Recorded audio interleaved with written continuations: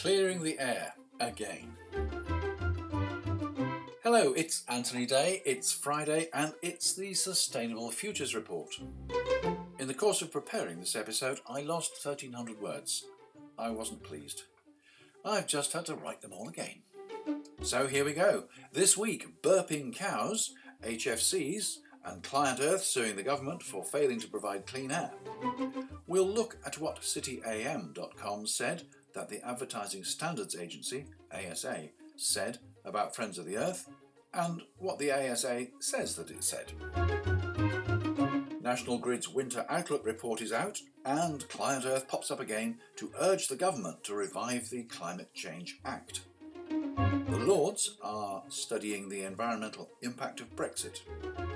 We'll also have a brief look at the future with ABB and their wireless trolleybus.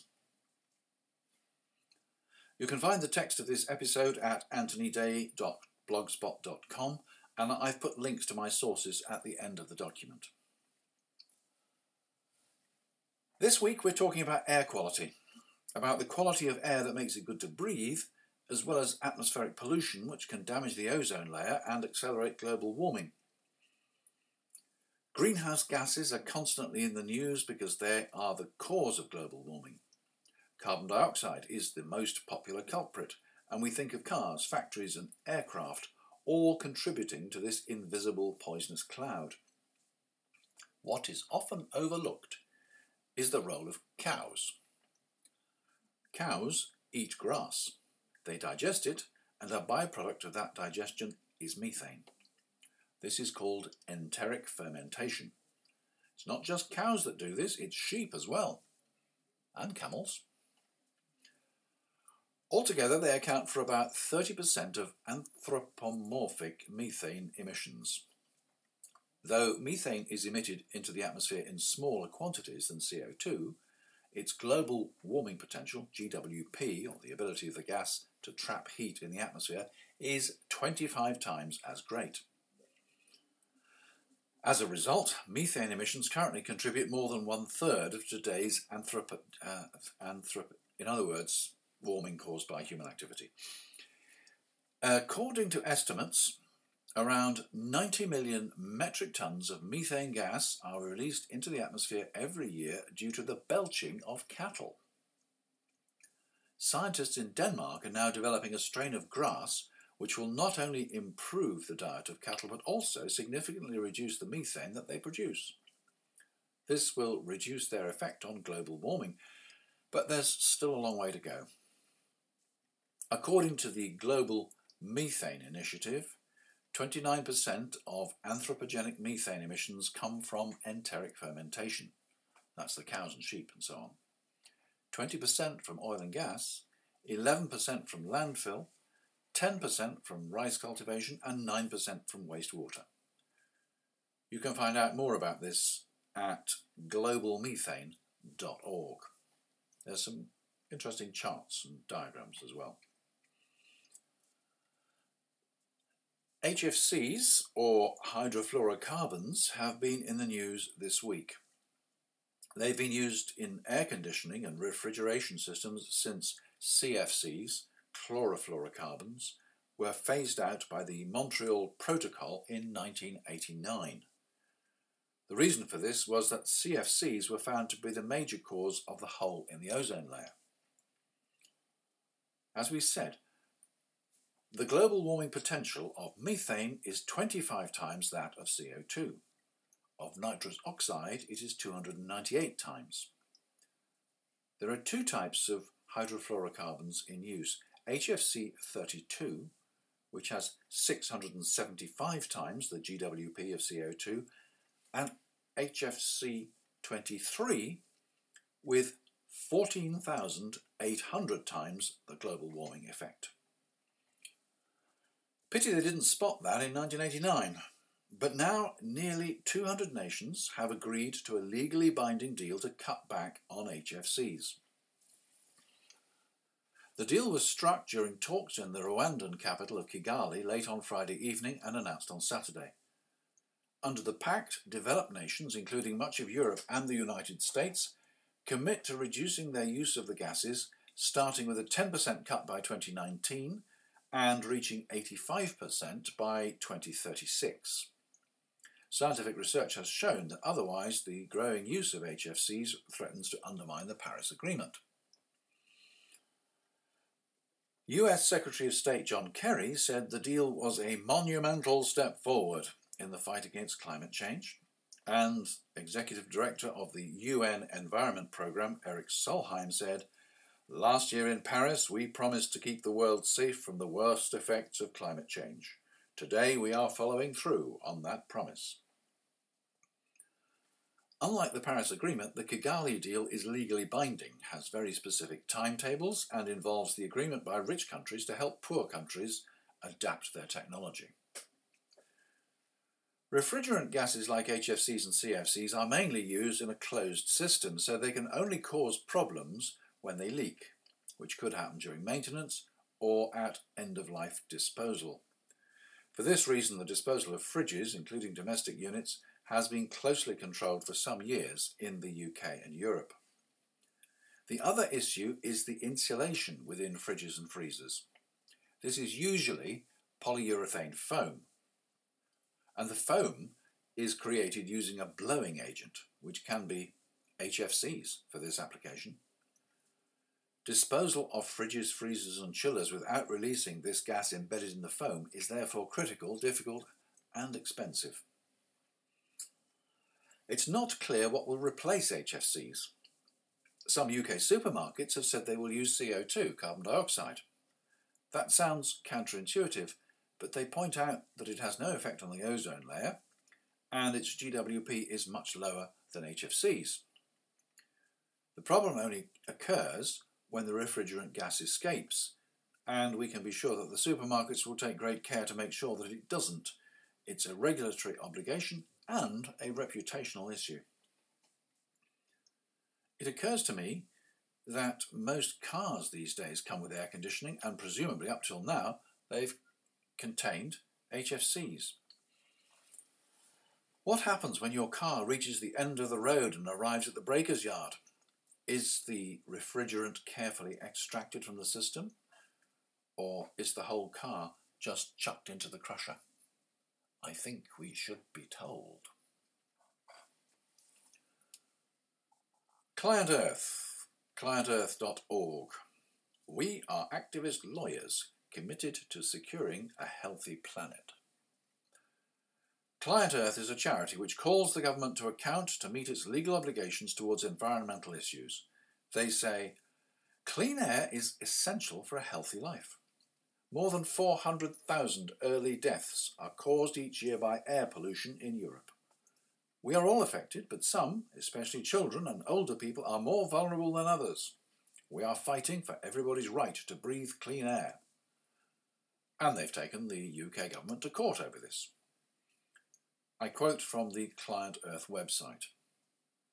The government chose an arbitrary date of 2020 to comply with tough pollution laws because it was thought that that would be the earliest it will be fined by the European Commission. The revelation came in a High Court hearing today, 18th of October, where environmental lawyers Client Earth are back in court against the government over its failure to tackle the pollution crisis across the UK. Client Earth's barrister, Natalie Leven QC, told the court that 2020 was an arbitrary date rather than one which would bring the UK into compliance with EU air quality rules as soon as possible. The High Court was told that the Secretary of State's entire approach was driven by cost. The Supreme Court ordered the government to draw up a new air quality plan in April last year, but Client Earth argues that it was woefully inadequate and wants the High Court to order new measures to deal with the pollution. The organisation's QC said that there was, at the minimum, a heated debate going on in government at the time about compliance dates. Client Earth's skeleton argument notes that DEFRA officials said that they had used projected exceedances in 2020 as the basis for defining the worst areas, based on our understanding that 2020 is likely to be the earliest the EU will move to fines. But Natalie Leven told the first day of a 2-day judicial review hearing that the obvious year to choose for as soon as possible compliance would have been 2018 or 19. She also said that modelling undertaken by DEFRA didn't even consider earlier dates. There is simply no evidence to support the proposition that no more could have been done, she said. The Secretary of State chose to use a model which, she knew, was highly optimistic in order to justify minimal measures. Jonathan Grigg, Professor of Paediatric Respiratory and Environmental Medicine at London's Queen Mary University, said, "Every day that passes, air pollution is damaging the lungs of children across the UK. It is therefore not acceptable to hope that air pollution will fall at some point in the distant future. The government must act now to protect this generation of children." The following day, last Wednesday, the 19th of October, the judge presiding over Client Earth's case against the UK government for breaching EU air pollution laws said cost was the crux of the case. Client Earth made this statement. Client Earth has argued since the start of its legal action several years ago that cost has affected the government's progress on compliance. Mr. Justice Garnham's remarks on day 2 of the judicial review follows evidence in Client Earth's argument heard yesterday, which revealed that former Chancellor George Osborne had blocked more ambitious plans to reduce UK pollution on cost grounds. In exchanges with DEFRA's barrister, the judge said that cost was the nub of this case, how much cost played a part in the decisions taken. Client Earth argues that the government failed to take action to comply with legal air pollution limits as soon as possible and was focused on cost over compliance. DEFRA has set out its defence. Its QC said DEFRA has always accepted it was in breach of EU pollution limits and did not resile from its duty to reduce NO2, nitrous oxide. She added, "This does not mean that the question of cost and proportionality do not come into consideration." DEFRA argues that the air quality plan contains proportionate, feasible and effective measures to address the anticipated non-compliant nitrogen oxide levels in particular zones. In later exchanges, the judge suggested that proportionate action achieves the objective with minimal innocent casualties, but said the government seemed to consider what was proportionate in regard to the rest of government business. He concluded, "You mean by that cost." Client Earth CEO James Thornton said, "It is patently obvious from the evidence we have heard so far in this case that cost has been the primary and overriding factor in the government's lack of action on air pollution. The judge is correct that cost does appear to be the nub of this case, and at the heart of the government's failure to protect our health by complying with the law. Time spent balancing cost against projected effectiveness is time when thousands continue to die and to be made seriously ill by air pollution. Health is more important than Treasury bean counting, and ministers should urgently put health first. We all, children and adults alike, have the right to breathe clean air." The 2-day hearings now concluded. Judgment has been reserved. Client Earth hopes for a ruling in the coming weeks, and I'll keep you posted. Let's turn briefly to the fracking debate. In an article on cityam.com about the Labour Party conference, Dan Lewis of the Institute of Directors stated that the Advertising Standards Authority had comprehensively rejected misleading statements on the health risks of fracking from Friends of the Earth. I went to the Advertising Standards Authority's website for more details, but I found nothing, so I wrote to them. Here's the reply from Matt Wilson, press officer at the Advertising Standards Authority. "I'm afraid that the article you referred to and other reports around this have jumped the gun. We haven't rejected arguments against fracking by Friends of the Earth in its advertising. We are currently investigating complaints about FOE's advertising claims, but no decision has been reached. We will publish our findings in due course." And he goes on, "It's perhaps worth me mentioning that what has been reported on was a draft ASA decision that appears to have been leaked. But the draft bit is key. We haven't made a final decision. A draft decision can change. Draft decisions ultimately are passed to ASA Council, the body responsible for making the final ruling. So at this stage, no decision has been reached and the investigation is ongoing. As of the 19th of October, the ruling is still awaited. In my opinion, and it's me now, not the press officer talking, the clear lesson is don't believe everything you read, even if it's written by the Institute of Directors. And it shows that those promoting fracking will use any means to discredit the opposition.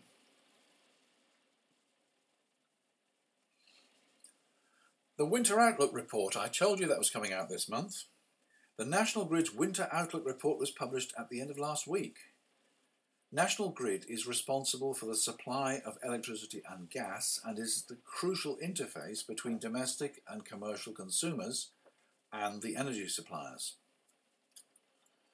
Last winter was one of the mildest winters in 60 years, but the outlook is prepared for winter 2016-17 to be harsh. National Grid predicts a safety margin of 6.6% for electricity, which is well within its legal obligation and better than last year. This is a better picture than at the start of the year, when several power stations were closed or taken offline. Management of the grid is immensely complicated and needs to be monitored second by second. Major increases in demand which could result from a cold winter are handled by manipulating both demand and supply. Major industrial users have interruptible contracts and agree to cut their energy usage for short periods when demand peaks. Eggborough Power Station, which was closed at the start of the year, will be available on standby. The interconnector cables which export electricity to Ireland are running at reduced capacity, and therefore that demand will be lower this winter than last. There are interconnectors between the UK and the continent, allowing electricity to flow in either direction. Given the hours difference between the UK and the near continent, peak demand comes at different times. The interconnectors can balance this out. UK electricity is generated from coal, from gas, from nuclear, and increasingly from renewables. Despite my dire warnings in earlier episodes, it looks as though our lights will stay on this winter. I always have great respect for the people in the control rooms managing the energy of the nation. National Grid is also confident that gas supply will meet demand. Again, there's a range of sources, storage and pipelines from the North Sea and from the continent. There are interruptible contracts for gas as well. When I last looked, we didn't get a significant proportion of our gas from Russia, which may be a good thing given current political tensions.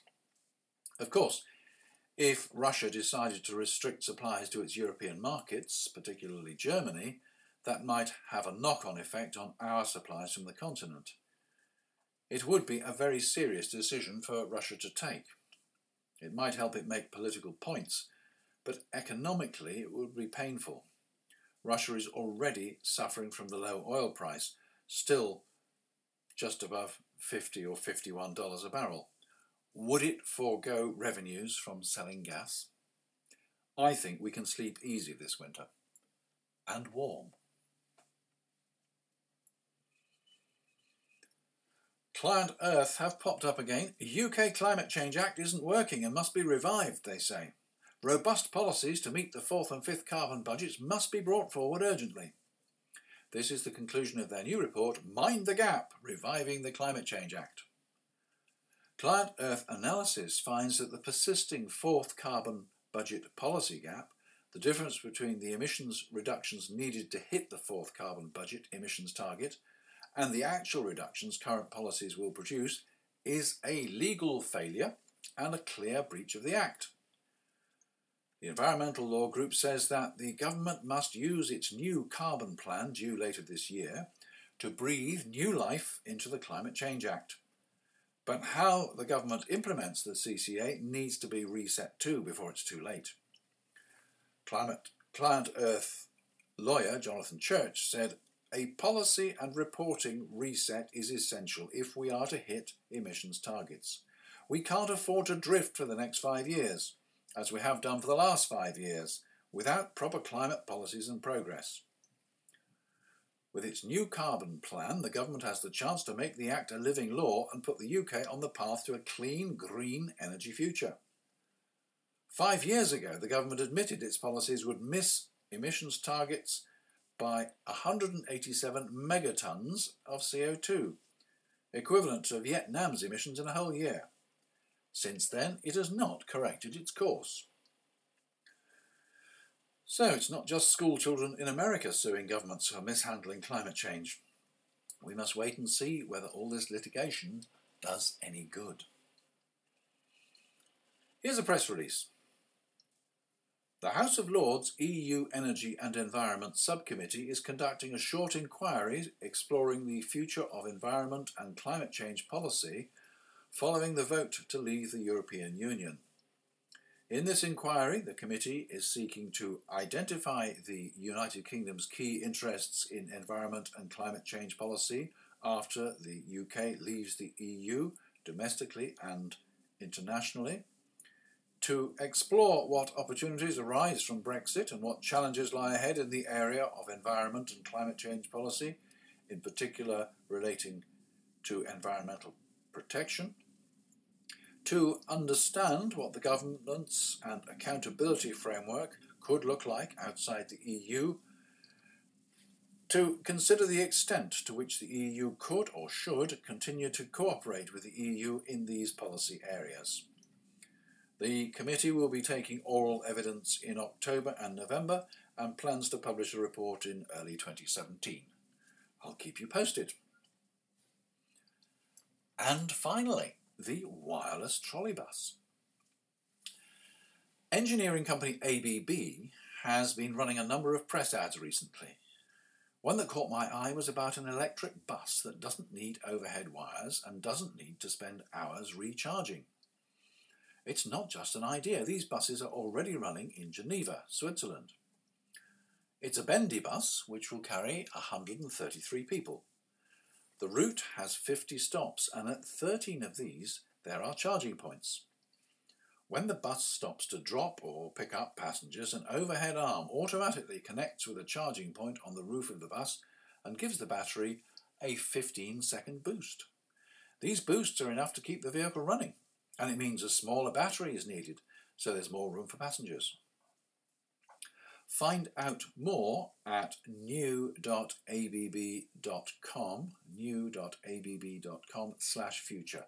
There is a more specific link on the blog. And that's it for this week. This is Anthony Day thanking you for listening and inviting you to send your comments and ideas to me at mail@anthony-day.com. There will be another podcast next week. Who knows what will have happened by then?